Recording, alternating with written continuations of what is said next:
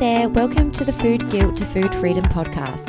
I'm Emma, a dietitian specialising in disordered eating and eating disorders. If you've been dieting your whole life and feel swamped with guilt and shame by the world of diet culture and fitfluencers, you're in the right place.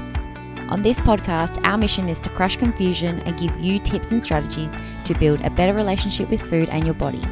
To get started, you can snag my free lunch builder to help you plan and action a week of lunches that curb binges and fuel workouts. Head to emmakwokdietitian.com/freebie to download it now or find the link in the show notes. Hello, welcome back to another episode. And on today's one, we're going to be discussing the topic of, and a really common complaint I guess I hear, of why your weight might be stuck even though you're eating less and moving more. And the most common thing I will see when it comes to this topic is people being told that they're essentially not in a calorie deficit and to just eat less, or the advice is usually eat less or move more. You're clearly doing one of those things wrong.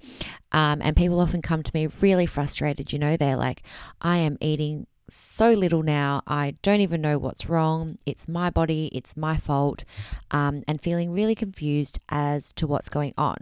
So really, I'm speaking to you if you've been on a mission to kind of lose those last few kilos for a really long time. And I guess you've tried every method under the sun, and maybe you've even had some initial success, but then you eventually notice the weight has come creeping back on or just stayed really stuck or plateaued, and you're feeling really, really frustrated with yourself.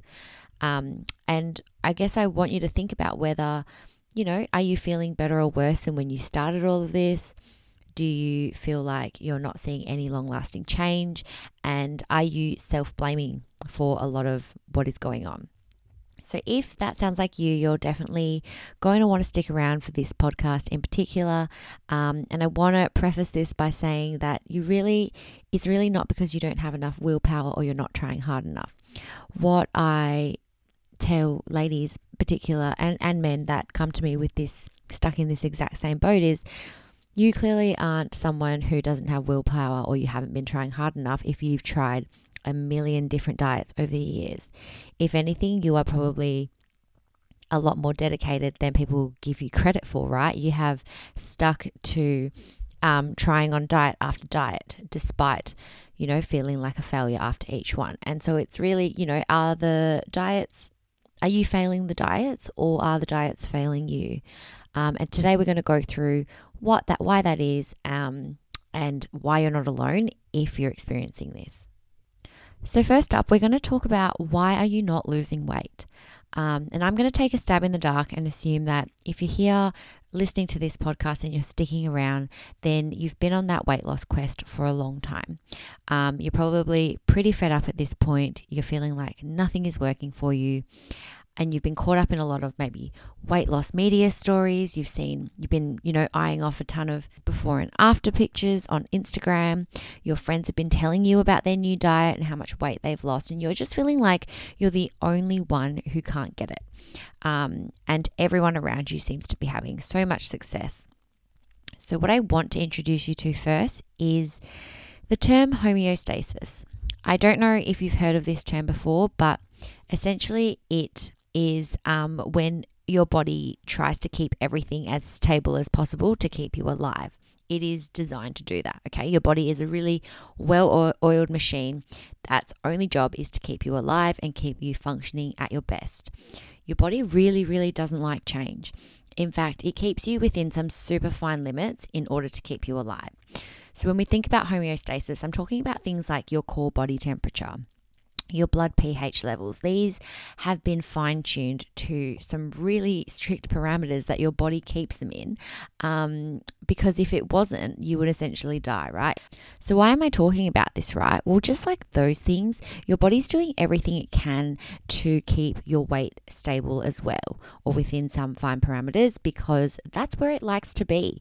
And I know we have really been sold this equation, this really simple equation of energy in equals energy out. And as long as we are either putting less energy in or expending more energy, we are going to either get weight loss or weight gain. It's really simple, right? Like you can probably picture it. It's a 3-part equation.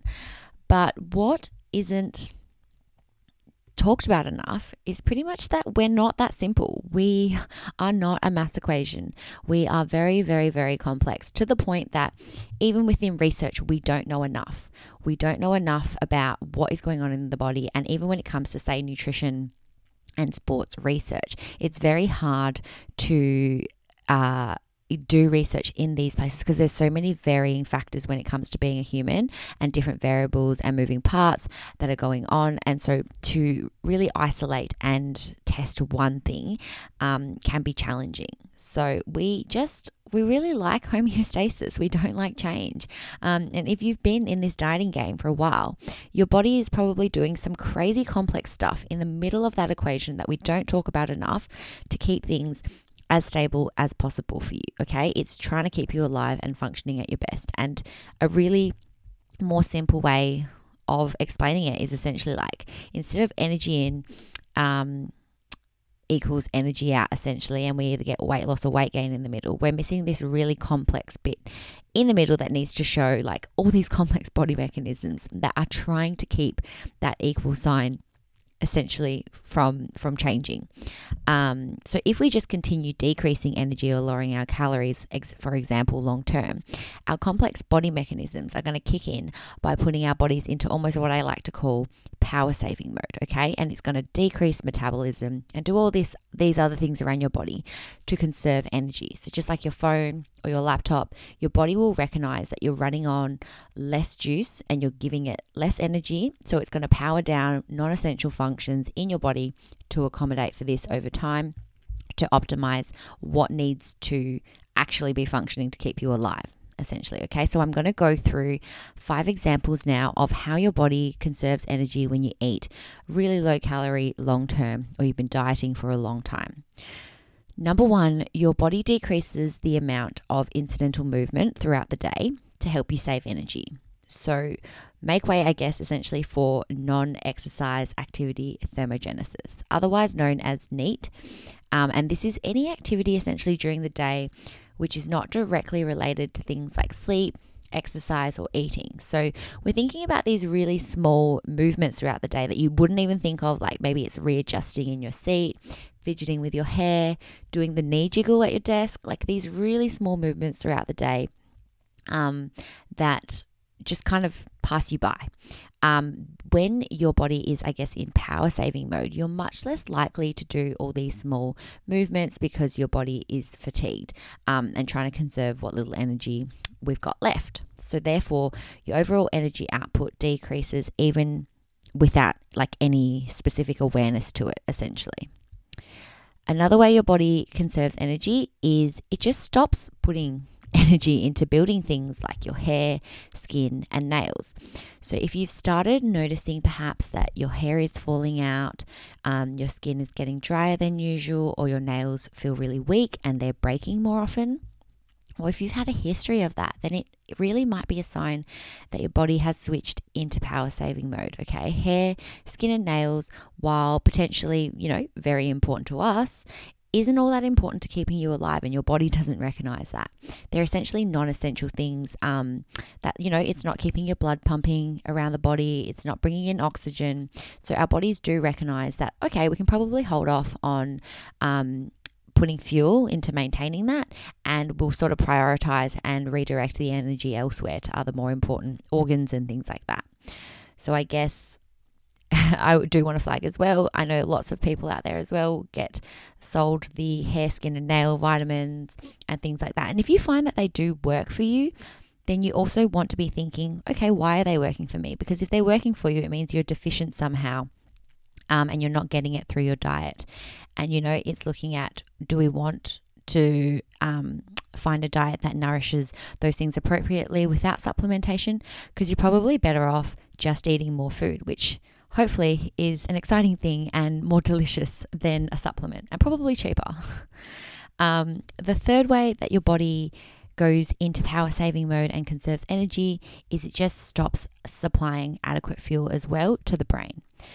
So our brains are definitely obviously a vital part of keeping us alive, but the brain is also something that requires a ton of energy on a daily basis.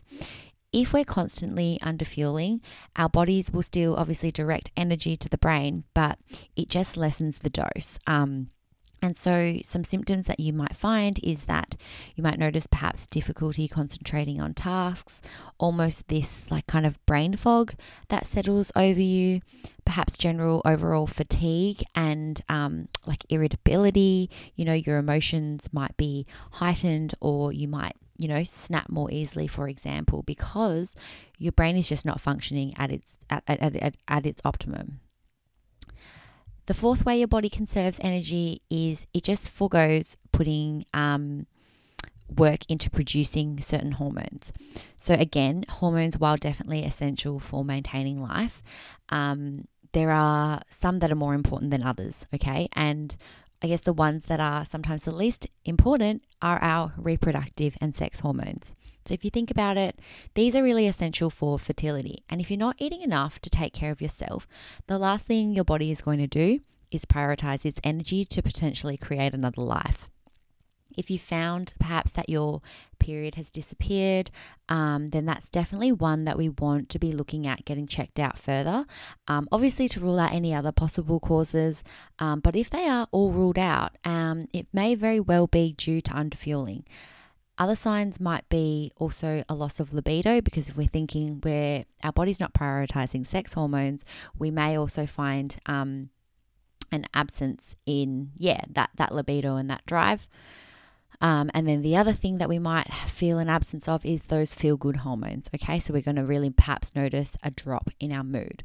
So it really is important that we want to be fueling enough to be able to produce these hormones, if that's important to you, right? I think too often, especially in the sports space, it's really normalized to lose your period, and that is not a normal thing to happen. It shouldn't be, but unfortunately it is normalized a bit, and there is much work to do with, spreading that awareness and changing the narrative and making that something to address rather than something to sort of achieve. The fifth way that your body conserves energy is it supplies, I guess, less energy to the stores in your body, and specifically to your muscles. So obviously there are more ways that your body does this, but I'm just ending this one as my fifth flag for today, because I know a lot of people listening as well probably do gym or sports or some sort of fitness in their routine, and we want to talk about that redirection of fuel to your muscles in particular, because I know that's important to you guys. So if you're not fueling your body properly, your body's going to be driving, again, only to the essential parts. So thinking like heart, lungs, liver, kidneys, your brain, and there isn't much left over to top up your energy tank or supply it to your muscles. So this may present as like quickly fatiguing during a workout. You might have a decrease in strength output. You might feel like you've been hit by a bus the day after a training session, because your body hasn't got enough nourishment to kind of repair what you've broken down. So your recovery time might extend. You might find it harder to hit your next workout. And while, that might not be a big red flag for you, over time that's going to increase your risk of injuries, tearing, muscles, long-term stuff that can impact on quality of life. So, sometimes the immediate feels like that's fine, I can handle it. But what if this is long-term? What are the detriments to your health in that sense? So I know I've gone through 5 examples of how your body conserves energy today, and I want to flag like that's not an exhaustive list. I've just kind of taken my top 5 that I wanted to talk about, but we know that all of them kind of lead to an overall decrease in energy output. Okay, so even though you feel like you couldn't possibly eat less or move more, we know why. It's not your fault. Your body's actually doing its job.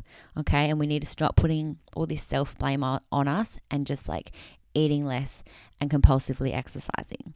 So why am I bringing your attention to this? And I guess it's really because I think this rhetoric of, hey, just eat less and move more can be really harmful and actually can create a variety of further problems for you. And so the top 3 is that, number 1, eating less and moving more can just really increase your hunger and your cravings, right? And when this happens, we do end up setting the stage for overeating or binge eating. And this leads to eating more than you likely would have if you had stopped continually cutting your calories. And we go into this like binge restrict cycle that is so harmful. Another reason is we get potential nutrient deficiencies, okay? The less we eat, the more likely you're not going to be meeting your micronutrient needs in the long term. And this can really negatively affect your health and further impact on your body functioning optimally. I think, again, we get shiny object syndrome and we don't think about the longer term consequences of trying to eat a really low calorie diet long term, for example. And the third thing that I think is relevant to chat about is just muscle breakdown, okay? Moving more while not eating enough to support your workouts will likely just help you lose your muscle mass, and that not only likely gets you further away from your goals, but it's also going to decrease your metabolism further and just essentially make you feel really crappy as well, right? And then you probably get really sore and fatigued from workouts. You enjoy it less, and therefore, we're at a higher risk as well of no longer participating in movement that we enjoy, and that is good for our health, again, long term. So what should you do instead, or what can you do? And I know this is going to sound a bit crazy to hear, but your solution is really relatively simple. And it's that you need to probably eat more. If this podcast has resonated with you in any way, I would hazard a guess that you are not eating enough, and eating more is the solution. You want to be ensuring that you are able to support and fuel your workouts, as well as eat the bare minimum of what your body requires to function on a daily basis.